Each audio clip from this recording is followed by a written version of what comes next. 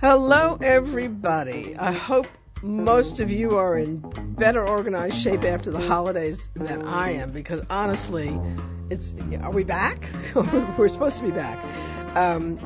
Today is the beginning of a really, really interesting conference in town that, oh my Lord, there's about 1,000 experts on all matters coastal who are on the stage, in the audience, at the convention center, talking about basically the state of the coast.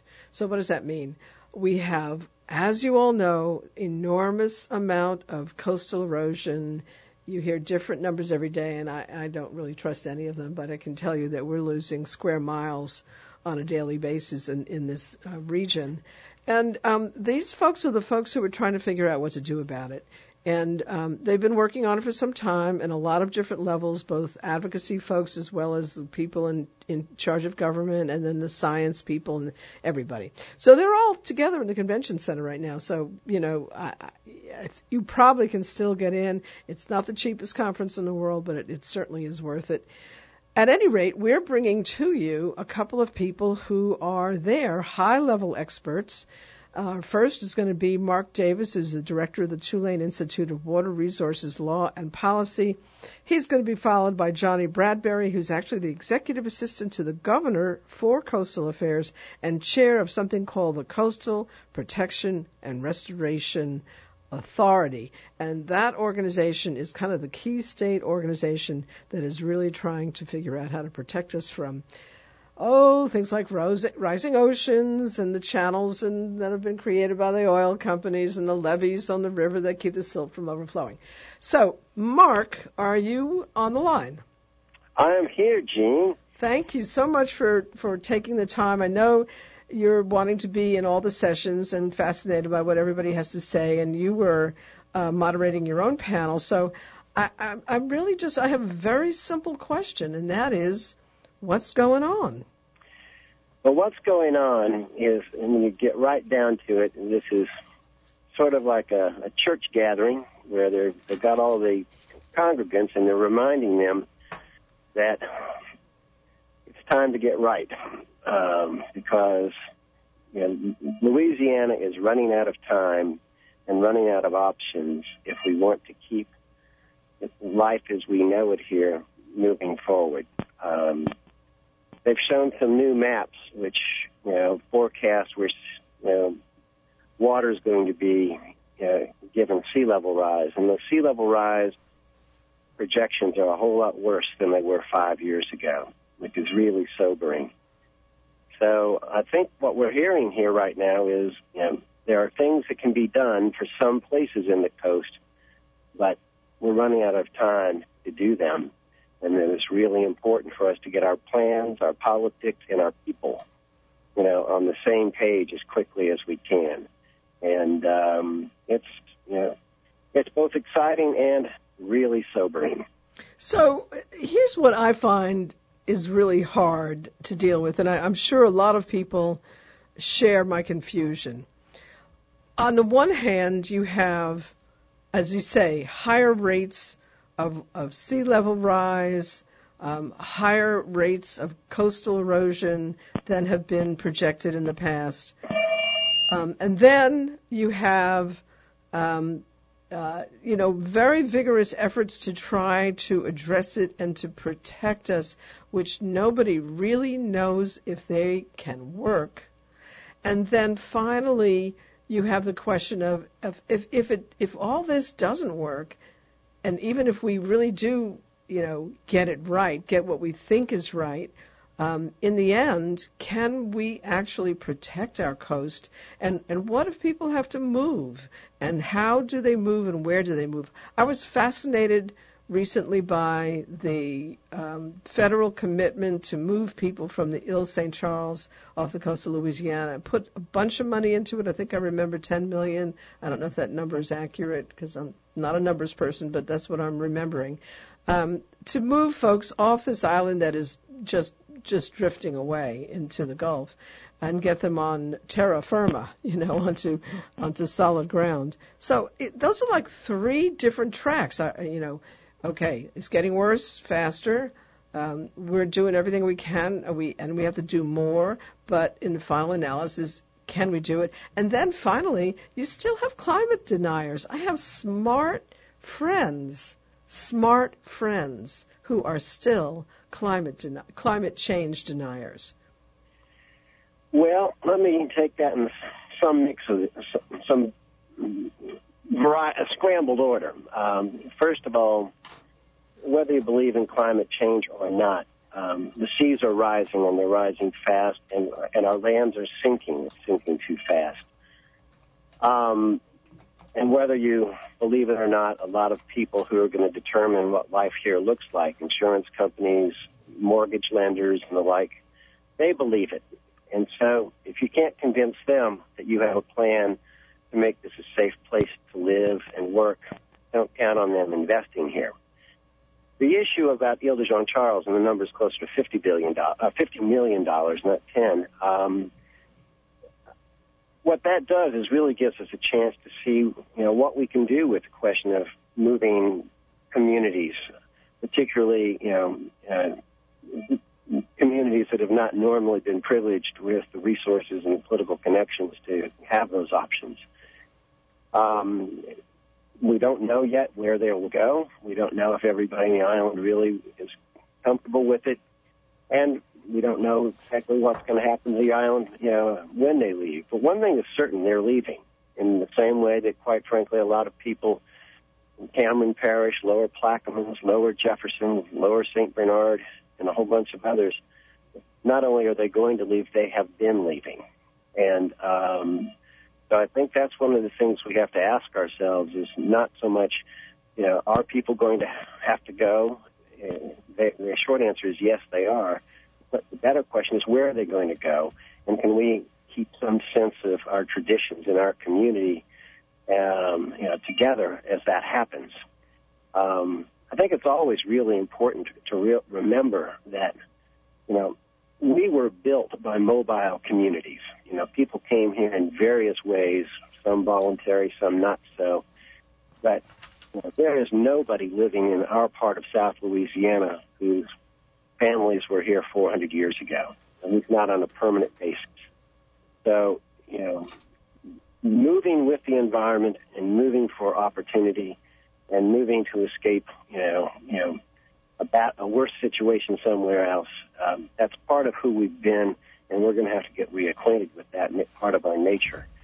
It's going to be fascinating because the issue of, as you raised, our flood protection. One thing I'll promise you is that they're better than they were, 10 years ago. That doesn't take a lot. Are they good enough?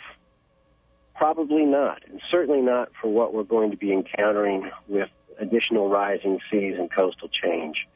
But we're in a better position than many other places. I could be on a radio show in Miami, Florida, or Norfolk, Virginia, and have exactly the same questions, and the options that they have are different and in some ways worse than ours. Wait, this is the first time I have heard that statement, so that's news to me. How can Miami be worse than us? Explain that to me. Well, there are 2 ways. First of all, there are a lot more people in Miami.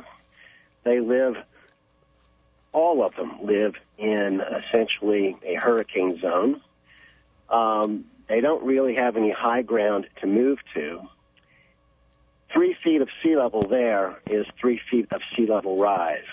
They don't have a river to build land, and they are living right on the edge of the ocean. And perhaps more importantly, their drinking water comes from underground. And salt water, as sea level rises, is moving underground. So even if they can protect their homes and buildings from storm surges, they're losing their drinking water supply. Sure, they can invest in desalination, but that is not a cheap or easy proposition. So they're looking at a rough future, and they're already getting chronic street flooding just on a high tide.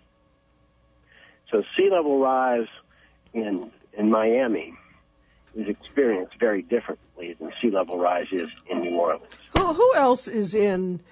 I'm asking you this at the same time that my husband Bob Tannen, whether you know this yet or not, I don't know, but he was at the Rauschenberg retreat and he did maps of all 68 counties on the coast and showed exactly what the sea levels are from sort of basically equals to sea level and then above it and then higher.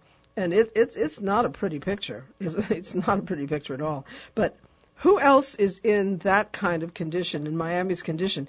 And I'm really interested in our positioning, in a sense, because I was thinking the same thing you started out with. How are we going to get people to invest and come here if we're in so much trouble? But if we're not in as much trouble as a lot of other coastal places, and if we're getting ahead of the curve because we're doing all this research and work that our various organizations, both advocacy as well as official government agencies, are doing, maybe that's going to take us ahead of the game. I don't know, but who's worse? Well, the places that I look at that are, and that we hear from, South Florida is clearly one. Norfolk, Virginia, which is there on the James River and the Chesapeake Bay. And, Chesapeake Bay, is part of the ocean. Effectively, it's where rivers meet the sea. It's an estuary. Sea levels are rising there as they are here. But because of groundwater pumping, because they get their, most of the water for Norfolk, Virginia comes from underground, they're sinking the city. Well, that's happening here too, though. Than New Orleans. They're sinking faster than New Orleans. They don't have a levee system. Yet there's something in Norfolk that is very important to America, and that is the world's largest Navy base. That, from a national security standpoint, they don't know. The future of Norfolk, Virginia is becoming a national security issue. They're looking to us for ideas, for what they can do. Now, again, we have the Mississippi River, which can build land up to a point. It can maintain land up to a point. They don't have that. We have levees, that are designed to take a 1 in 100-year storm, which around here is a really big storm. It's not like a storm in the Netherlands or England or someplace like that. They don't get hurricanes. And Norfolk does. So they don't have the levees that we have. They're watching their water supply go away, and they're sinking, and they're trying to figure out what can they do. So those are the kinds of things I think we should be looking at. We should do everything we can to make our place as safe as we can for our own reasons. But we should also be aware that we're essentially, competing against other people for attention and investment. And we've been on the losing end of that for about 70 years. This is, up to a point, an opportunity for us to, show that we are managing risk, and we're trying to protect culture, in a way that other places may not be doing as well or as quickly.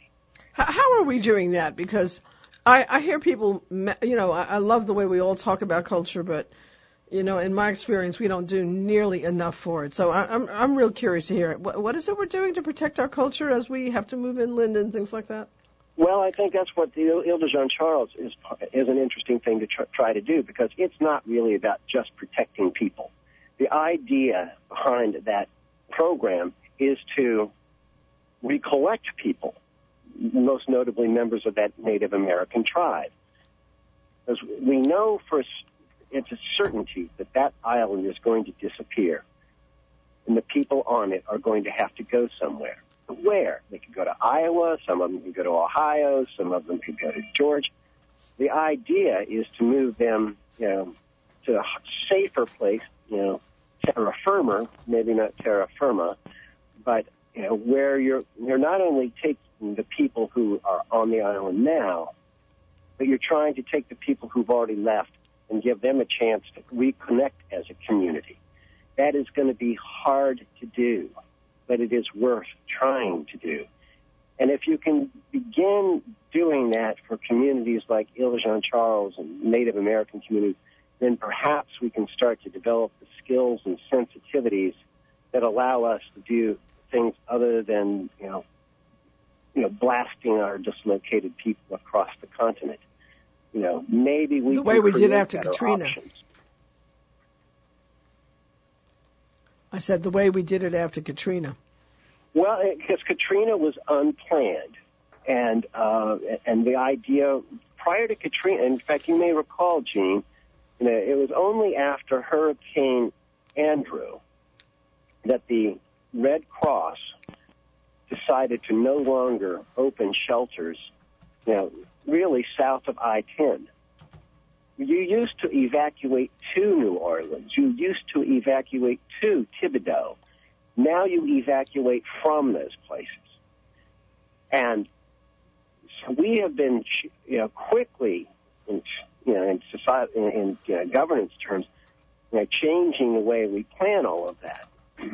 But what happens when you have an evacuation plan that is focused on just merely getting people on buses as opposed to taking them places that are ready for them, and more importantly, having a vehicle for returning them to a community that's going to be safe enough for them to return to, those are different questions.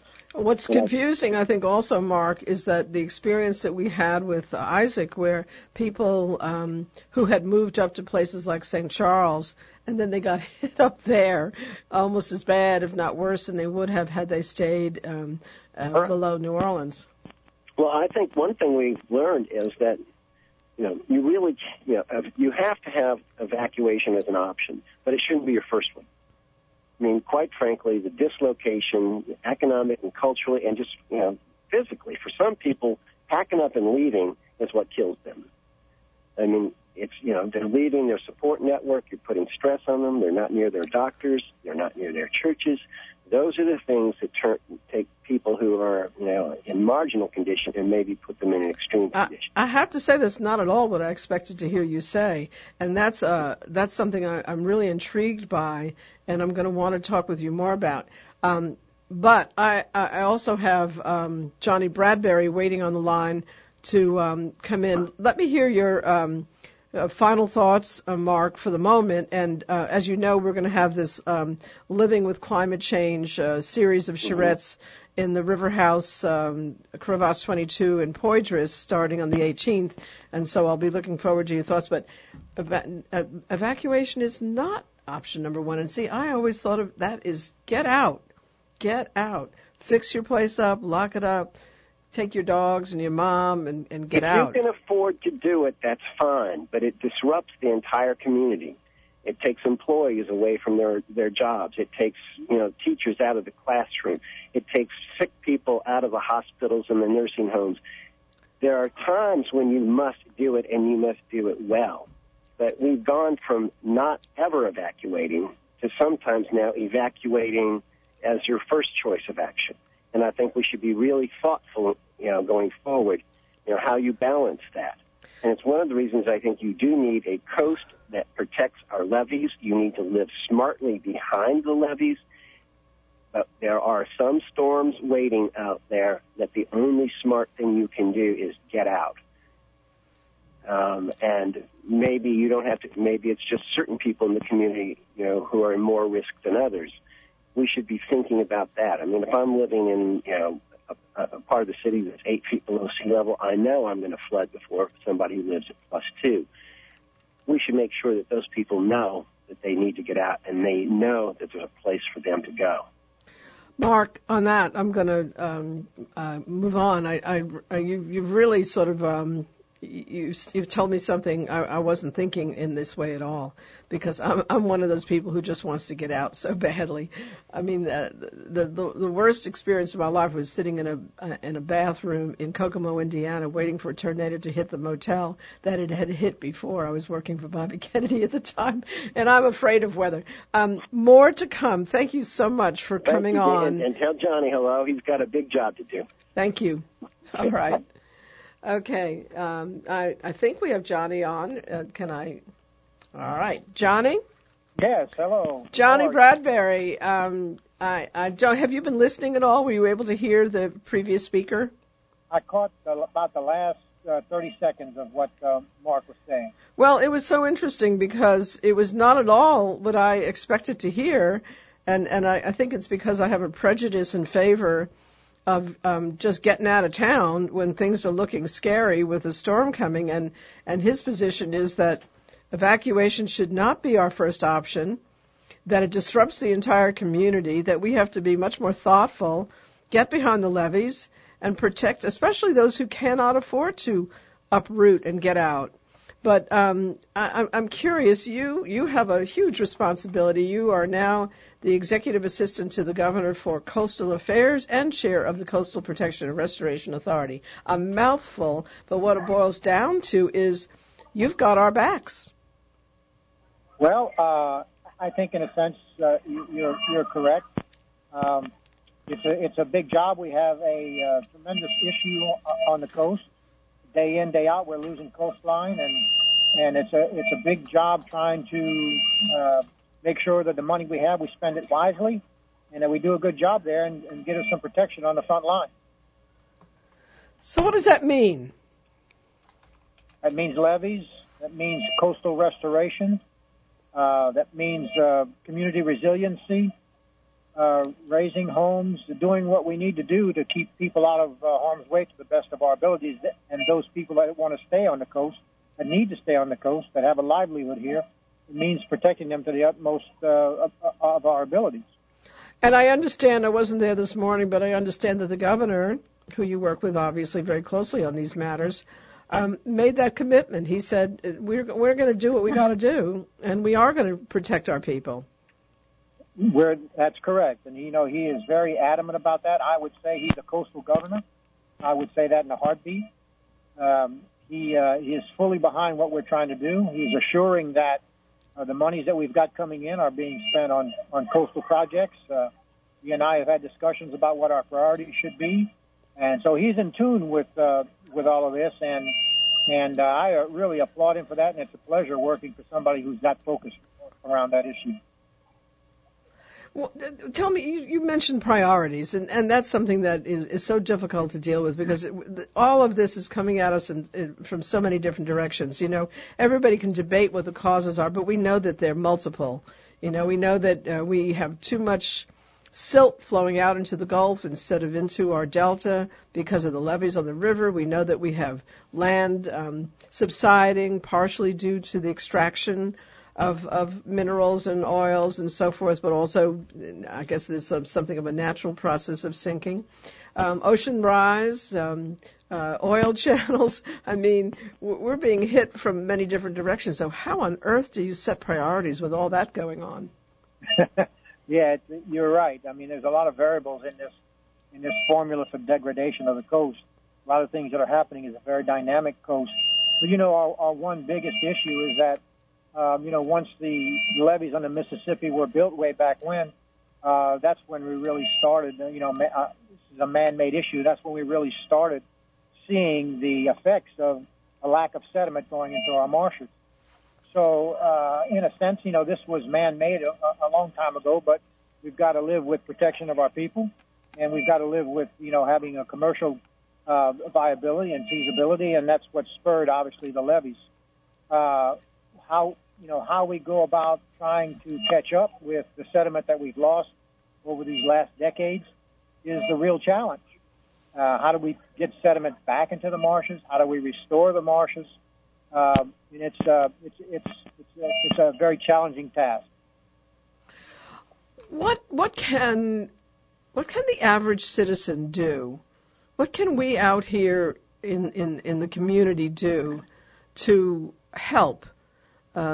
Folks like you who are trying to figure it out from all angles. And of course, we have the challenge of just literally what do we do with our own home. So when somebody wants to raise a house, that is a big project. And if somebody lives in Broadmoor or Lakeview or the Lower Ninth Ward and they're faced, I was shocked when I saw the recent information about the level of the rate of sinking in New Orleans, the stories about that. That was kind of scary, and that hit home for me. My main house is on Esplanade Avenue, but our art studio and project in the Holy Cross turns out to be one of the areas sinking faster than other parts of the city. I literally look at that and I say, well, what do I do? Right. Well, I think the first thing people need to do is to become as educated as possible about what the situation is, and to know it, so that when there are debates, when there are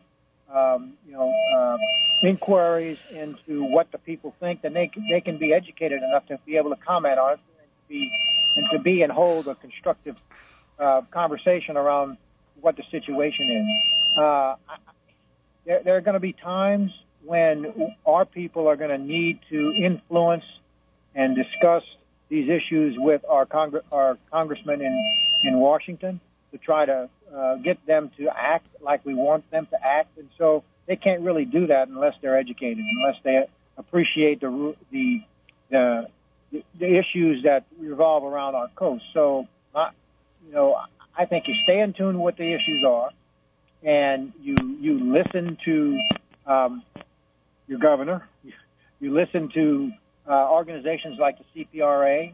You work towards trying to get answers to some of the questions you might have, and just generally become educated so that you can hold a decent conversation, and more importantly, you can influence people, particularly in D.C., about our situation and how they might be able to help.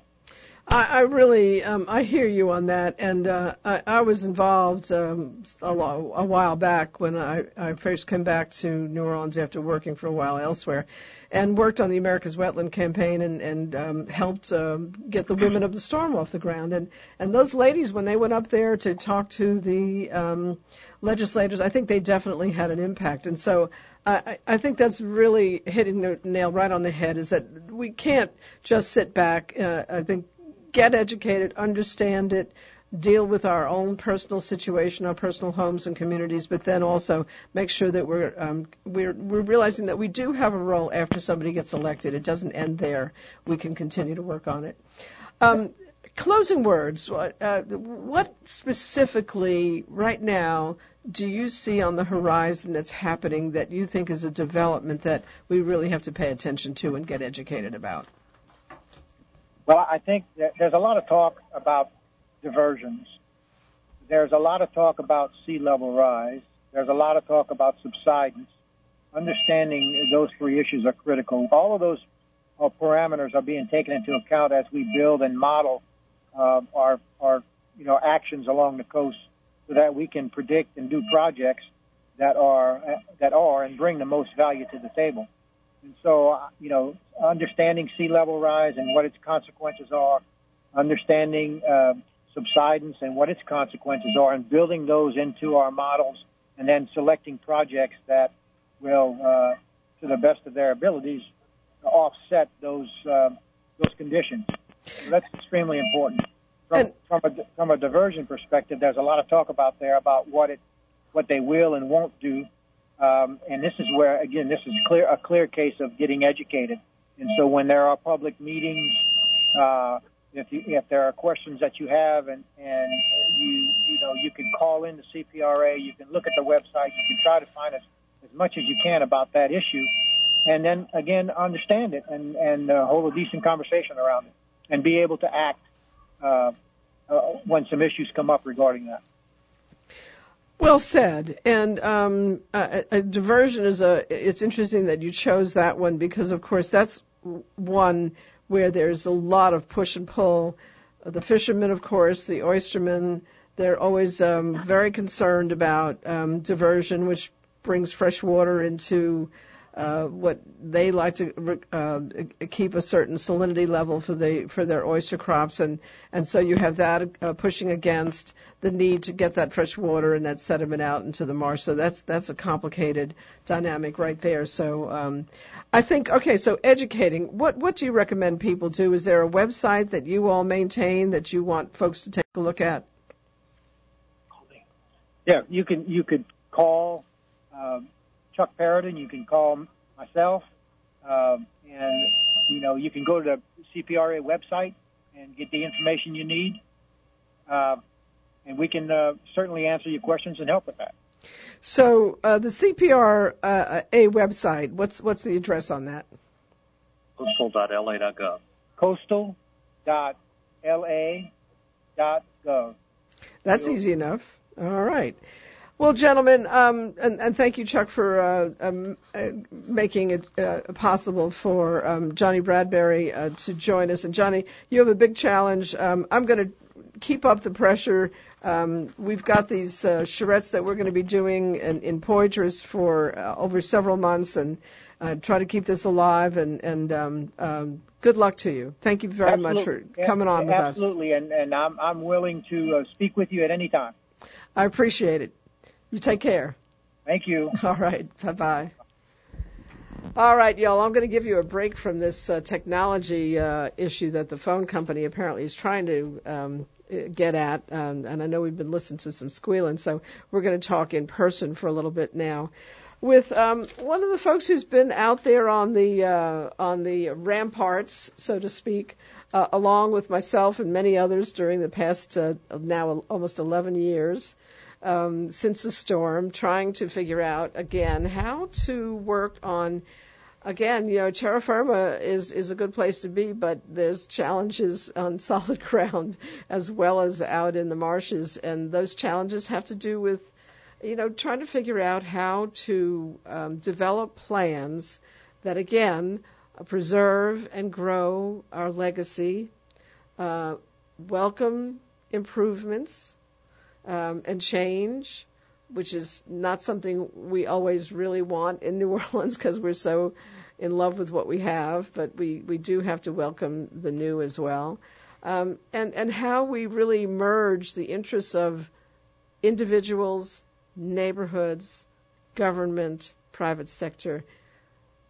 That's a dynamic that has been difficult for all of us to negotiate since the storm. The one thing that's happened is that there are more players who came to be involved one way or another. And Keith Twitchell, who is the president of the Committee for a Better New Orleans, is one of those people who came forward to work on this. And it's been it's been a challenging decade.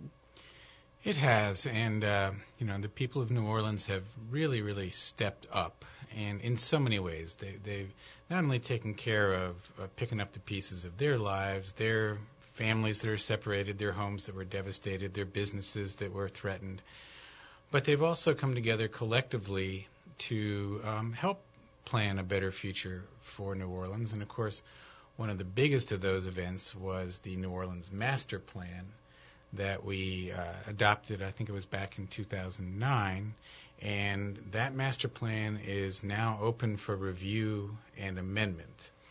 And, for a lot of people, first off, we're burned out. Everybody in New Orleans has been to more meetings in the last 10 years than they ever wanted to go to in their entire lives.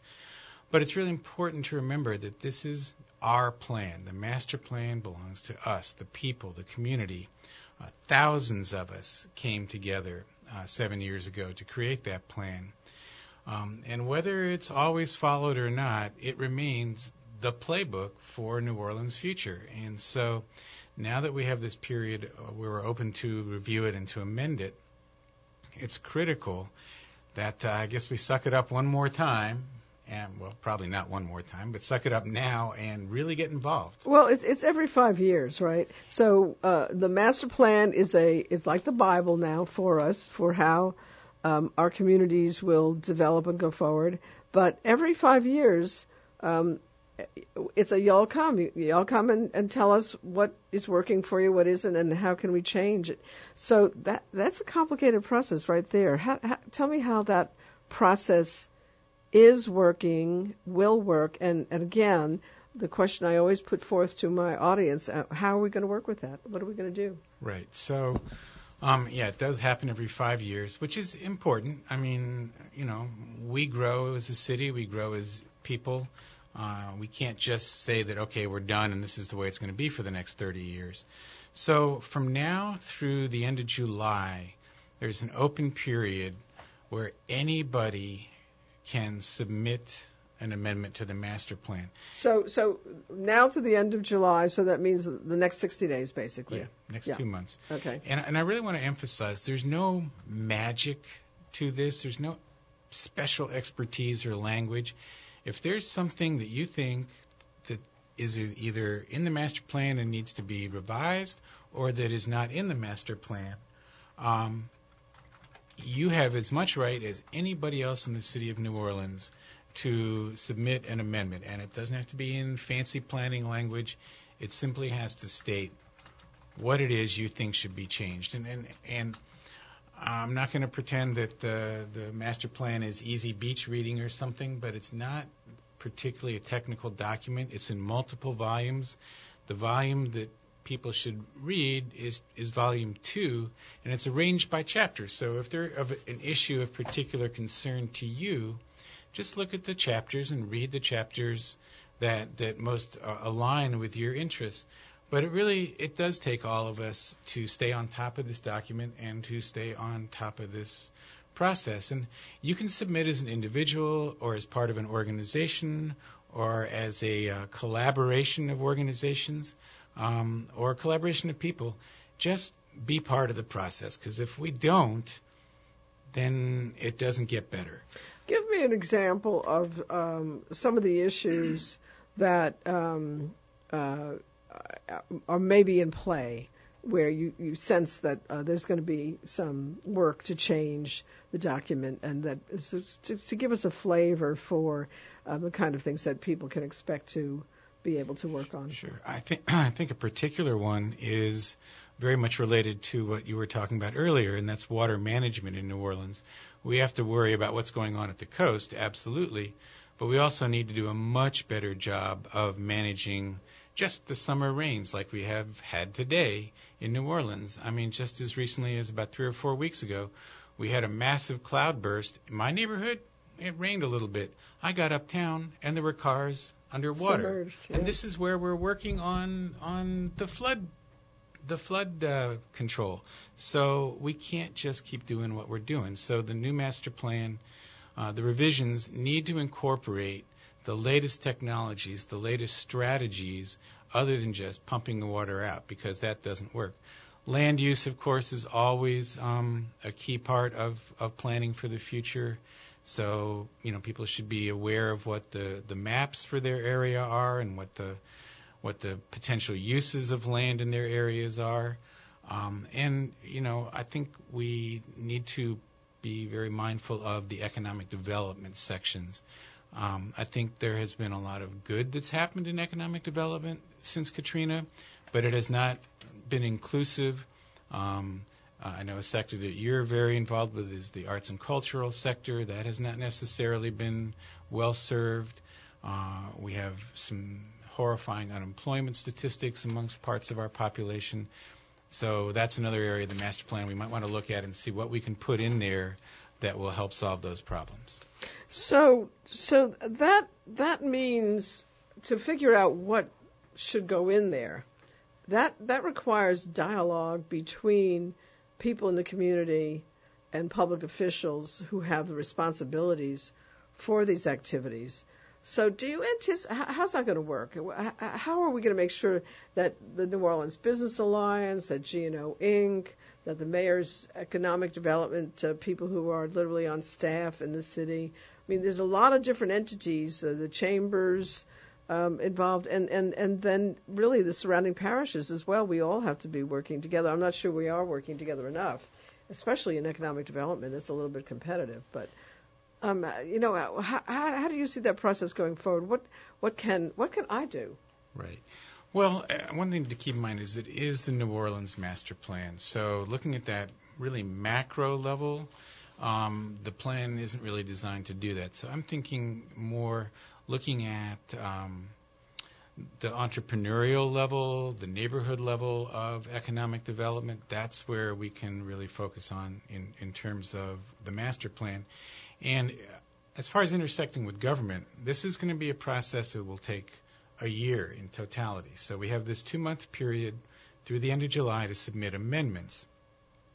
Then the Planning Commission staff will sift through all the amendments submitted, group them by subject area, and then there will be a series of public meetings where they will simply present what is now in essence the raw material. These are going to be really important because no decisions will be made prior to these meetings. This is where the community can weigh in, can review the amendments, and again, you can look at the ones in the areas that are of most interest to you, and you can say, look, this is good. This is the direction we want to be going in.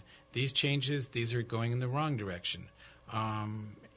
There will be public comment periods during these meetings. So this is where we can take the raw material of the massive amendments and begin shaping it into the sculpture of what we want the revisions to the master plan to look like.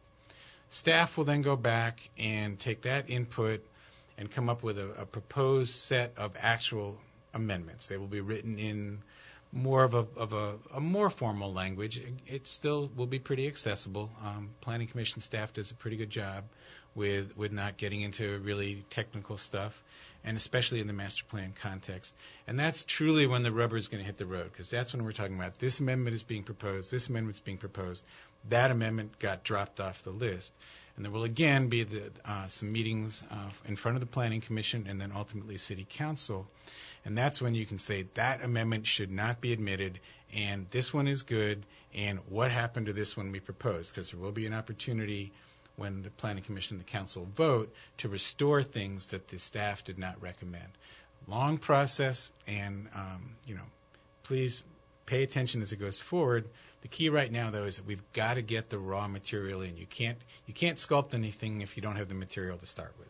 What are you expecting to see? What do you think some of the, already people are making comments, right? They're starting to come in, aren't they? Yeah, that process actually began about a month ago. So, that's why I remember seeing some email on that. So what are you hearing are some of the key issues that people are raising? Well, certainly the water management. I was asked to come speak to some people yesterday about the civic engagement component of the master plan, which there is an entire chapter on that, Chapter 15. Unfortunately, nothing has been done really to implement much of what's in that chapter. We do have the city planning NPP, which is based on a much larger proposal that Committee for a Better New Orleans has put forth for comprehensive civic engagement. But people want to know, they want to look at what's in that chapter and improve it, and they want to start building in some kind of mandate to actually, this is our master plan. We're supposed to be implementing it. They want to know, how can we implement what we now said 7 years ago we were going to do and haven't done? Because and also there's still a tendency for people to come before the Planning Commission, come before the HDLC, and then if they don't get satisfaction, to go to the council and then undo the basic principles of the master plan. That's really something that you see happening, despite everybody's best wishes for the master plan to be the last word. Well, I think this goes back to why it's so important for people to participate. Because if we go through this review and amendment process and a couple hundred people show up, that creates a lot of space for people in government to say, well, if the community really supported this, they'd have showed up. If we show up by the thousands again, they don't have any right to say that they know better, because we've showed up and we've said, this is our plan, this is what we want it to be, this is our vision for the future, and we hired you to implement the vision we created.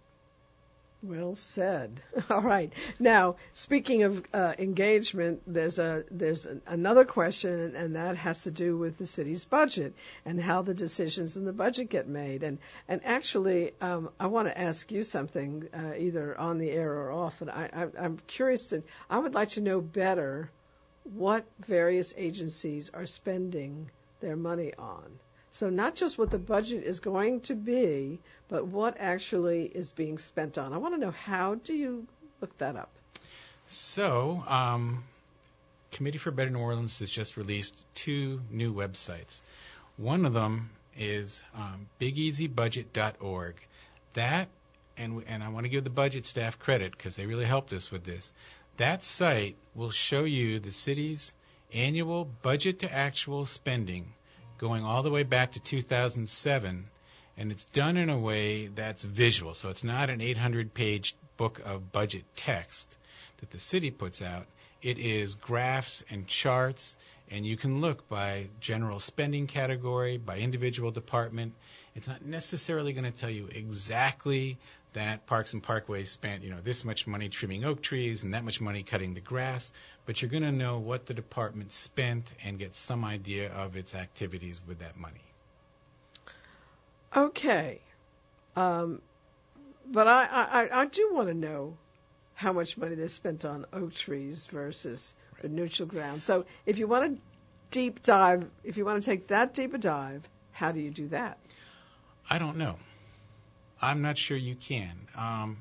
Our budget process is a bit more generalized in a lot of ways, and I will also tell you that when the City Council says we're going to give, these are very arbitrary numbers, but when the City Council says we're going to give $5 million to Public Works, and we want them to spend $1.6 million on paving streets and $900,000 on sidewalks and $1.3 million on fixing traffic lights. The council says that's what they want. They allocate $5 million to Public Works, and then inside the administration is where the actual spending decisions are made. Now, if they report to the council, and if they start really deviating, the council can stop the pipeline of money flowing, but the council budget is not the actual mandate for exactly how every dollar is going to be spent. So you'll find some of that in the site, bigeasybudget.org, but it's only so deep a dive you can take. So it's your money, it's your city, you decide. So the idea is that, tell me how this is going to work exactly. So this is the second website, and I don't want to confuse people, but this one is bigeasybudgetgame.com. And this is an interactive website we've just put out, and it lets each and every one of you that is listening right now create your own version of the city budget. You can also do it on your phone as well as your tablet or your computer. And what it does is it shows each agency that the city funds in its operating budget. It shows you what they do. If you want to learn more, there's a Learn More button. You can get a lot deeper dive into what they do. Then it shows you what they got last year, and you get to give them either more, less, or the same amount as they got last year. And there's a running tally, so you know how much money you got left and how many agencies you have left to fund. And what we're going to do is, as we get into the budget cycle, which is not all that far away now, we will compile all the responses we get from all the people in New Orleans into the people's budget. And we will give it to the budget staff, to the mayor, and the city council so that they can get real, detailed, composite input from the real people of New Orleans as they start making budget decisions. I love this. I think that is so cool. That is going to be very, very interesting. So, can I just say, it may sound difficult. We find that most people are doing it in 10 to 15 minutes. They learn about the budget, and most people tell us they actually have fun doing it. I can't stand doing my own budget, much less the cities, but I can see how doing the cities would be fun. It's always more fun to play with somebody else's money. Exactly. Well, but it is. It's our money. That's our money, so we should have a voice in deciding how it's spent. And you know, that's something I talk about on this show a lot, is I really try to get people to think about how they can be engaged, influence change, and not assume that once you've elected somebody, your responsibility is finished and over, and then you just sort of count on them doing right, and when they do wrong, you complain and rail. But the truth is, if you don't stay engaged in the process and the decision making, you can't really have any lasting effects. So, and I will say that we haven't really had too much dialogue with the administration about this, but the city council, we've talked to several council members who made it very clear that they want to see the results. They want to see what people want to have as spending priorities for the city. So, BigEasyBudgetGame.com. Just got to keep reminding people. BigEasyBudget.org. That's the information. And BigEasyBudgetGame.org. .com. Oh, okay, let me do this again because I don't. Okay, BigEasyBudget.org and BigEasyBudgetGame.org. .com. Okay, one more time. They're definitely going to have it now. BigEasyBudget.org and BigEasyBudgetGame.com. Yep. Okay. And do it because we really want to know what you think. Okay, and also, again, this is the Committee for Better New Orleans. Keith Twitchell's been at how many years have you been at this, Keith? 12 years. What keeps you going on this? I love New Orleans. I didn't grow up here. I can't answer where did you go to school correctly, but I moved here straight out of school. I've been here for 36 years. I can't imagine living anywhere else. And I guess I grew up at the end of the 60s, and I'm one of those people that believes that the status of the lowest among us is the status we all share on some level. And I believe that the way to make New Orleans great, to restore it to being one of the truly great cities of the world, is if we really engage and empower everybody in our community. Thank you for that. Thank you for what you do. And thank you for being with us this morning, this afternoon. Thank you for this opportunity. And I am going to continue on now and talk to another of the heroes of the city, a citizen who's been working hard on the Faulkner Fest. And I think, Rosemary James, are you on the line? I am, and I was very interested in what the gentleman had to say. And do you know Keith? No, I don't know. Well, he's somebody you should know. He's a hardworking citizen, as you could hear. So yeah, I think it's going to be a kind of a kick to work on those on the game and on the budget. So to check in on what's happening. Thank you very much, Keith. Rosemary James, you've got a big party coming up, and it's one of my favorites. So when I saw your email, I said, yeah, I got to do something on that because it's important to support the Faulkner Society and what it does, but it's also darn important to have a good party in the summer, and it's called Juleps in June, and I love mint juleps. So this is my kind of event, my kind of party. Well, I hope you're coming. Well, tell me about it. All right. Well, we've been doing this for a number of years now, and, people who've been coming for the entire time love it. Newcomers love it and come back, and they love the whole tradition. We serve the mint juleps as is properly done in silver julep cups, and they are made according to Faulkner's recipe. And the silver cups are engraved with Juleps in June and the year, and these are the patron favors for the event.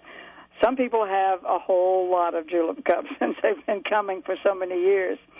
And that's the kind of the focus of it in terms of decor. We always look for an interesting residential venue, and this year's venue is lovely. It's a traditional, beautiful Garden District mansion, which has been completely overhauled by the owners, Andrea and David Bland. And there's been a large rear addition made, and that addition makes this a real party palace. It has everything you can possibly need to have a good party. And entertainment and honorable guests. Well, we have music, and every year we honor some literary figures that we feel are, superbly talented. And this year, the fiction writers we're honoring are a husband and wife team. They're both exceptional novelists.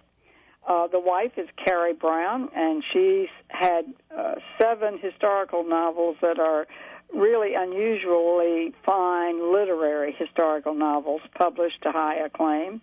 And her husband, who's a New Orleans native, John Gregory Brown, who we've been watching ever since he was a debut author of a book called Decorations in a Ruined Cemetery. If that doesn't sound like a New Orleans title, I don't know what. That's exactly what I was going to say, right. And his new book is out this year, is 1,000 Miles from Nowhere, and it's all about the loss and displacement and redemption of those who were forced to flee. And I think the best thing that's been written in the aftermath of Katrina in the way of literary fiction. Well, that's such an important subject, because if there's anything that we really don't know almost anything about, is what happened to the people who one day were shipped out of here on a bus. And it was really kind of a forced migration and a really a sad turn of events for the city, and too many of those folks have not come back. Some of them we know are doing okay. Their kids are in school. They have jobs. And others, I think, are pining to come back and can't for one reason or another. And so I'm interested to hear that. Is this book a nonfiction book or a novel? No, this is a novel, and it really focuses on one eccentric New Orleanian and, an example of how New Orleans treats its closet cases, and we don't hide them in the closet, and how he coped in the aftermath of Katrina. It's a brilliant book. It really is. And his wife's new book is called The Stargazer's Sister. She always picks an interesting historical figure and takes a unique look at that figure in her fiction. Then we've got a third author, Kim Vaz DeVille.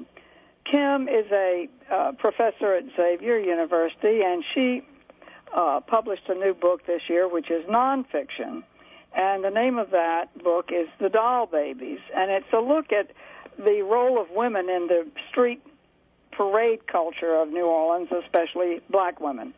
And I think she added a great deal to the research resources about Carnival in New Orleans with this book. So those are our three literary guests of honor. And as you know, one of the highlights of the event, every year we have an artist paint a portrait of Mr. Faulkner from a different point of view.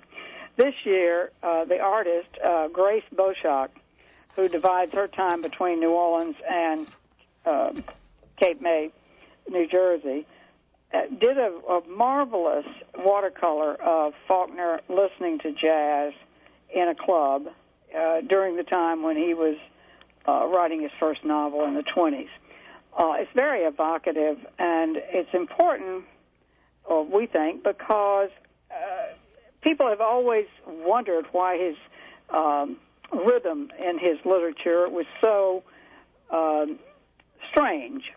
And a lot of scholars and a lot of music people as well believe that he was influenced by the jazz he heard, and that his writing is just a literary version of an improv riff. Oh, that's so interesting. I can definitely see that. I can hear it. Well, Stanley Crouch, who is one of the nation's leading music writers, he's also a huge Faulkner fan, has gone off on many tangents, but always comes back to this when he's discussing Faulkner. So I think that the painting is perfect for this year. I'm looking at it now from the email that you sent me, and it's a lovely. It kind of reminds me of some of the work at the Sazerac bar at the Roosevelt. It's a little bit more impressionistic, not as hard edged, but it definitely is, as you said, evocative of a courtyard in New Orleans, and you can imagine Faulkner doing exactly what he's doing in this painting, sitting in a cafe listening to jazz music. And smoking his pipe. And so the Faulkner Society and your big festival event, it's called Words and Music. Words and Music. And again, you do that literary thing, and you also do a lot of music in it as well. So it's a beautiful combination. Well, thank you, darling. And when is that going to be this year, the festival? The festival this year is November the 9th through the 13th, and we have a great program planned, and if you'll have me back on, I'll discuss it in detail with you. Okay, but let's give people one more reminder. I'm getting the music to close down the show, and tell me again, it's this Friday night? Friday night at 7 o'clock, Juleps in June, 1216 Jackson Avenue, and you can buy tickets at the door. Thank you, and have a blast. I hope to be there. Thanks a lot, Jean. All right, take care. Bye-bye. Bye-bye. And bye-bye, everybody. This is Jean Nathan, Crosstown Conversations.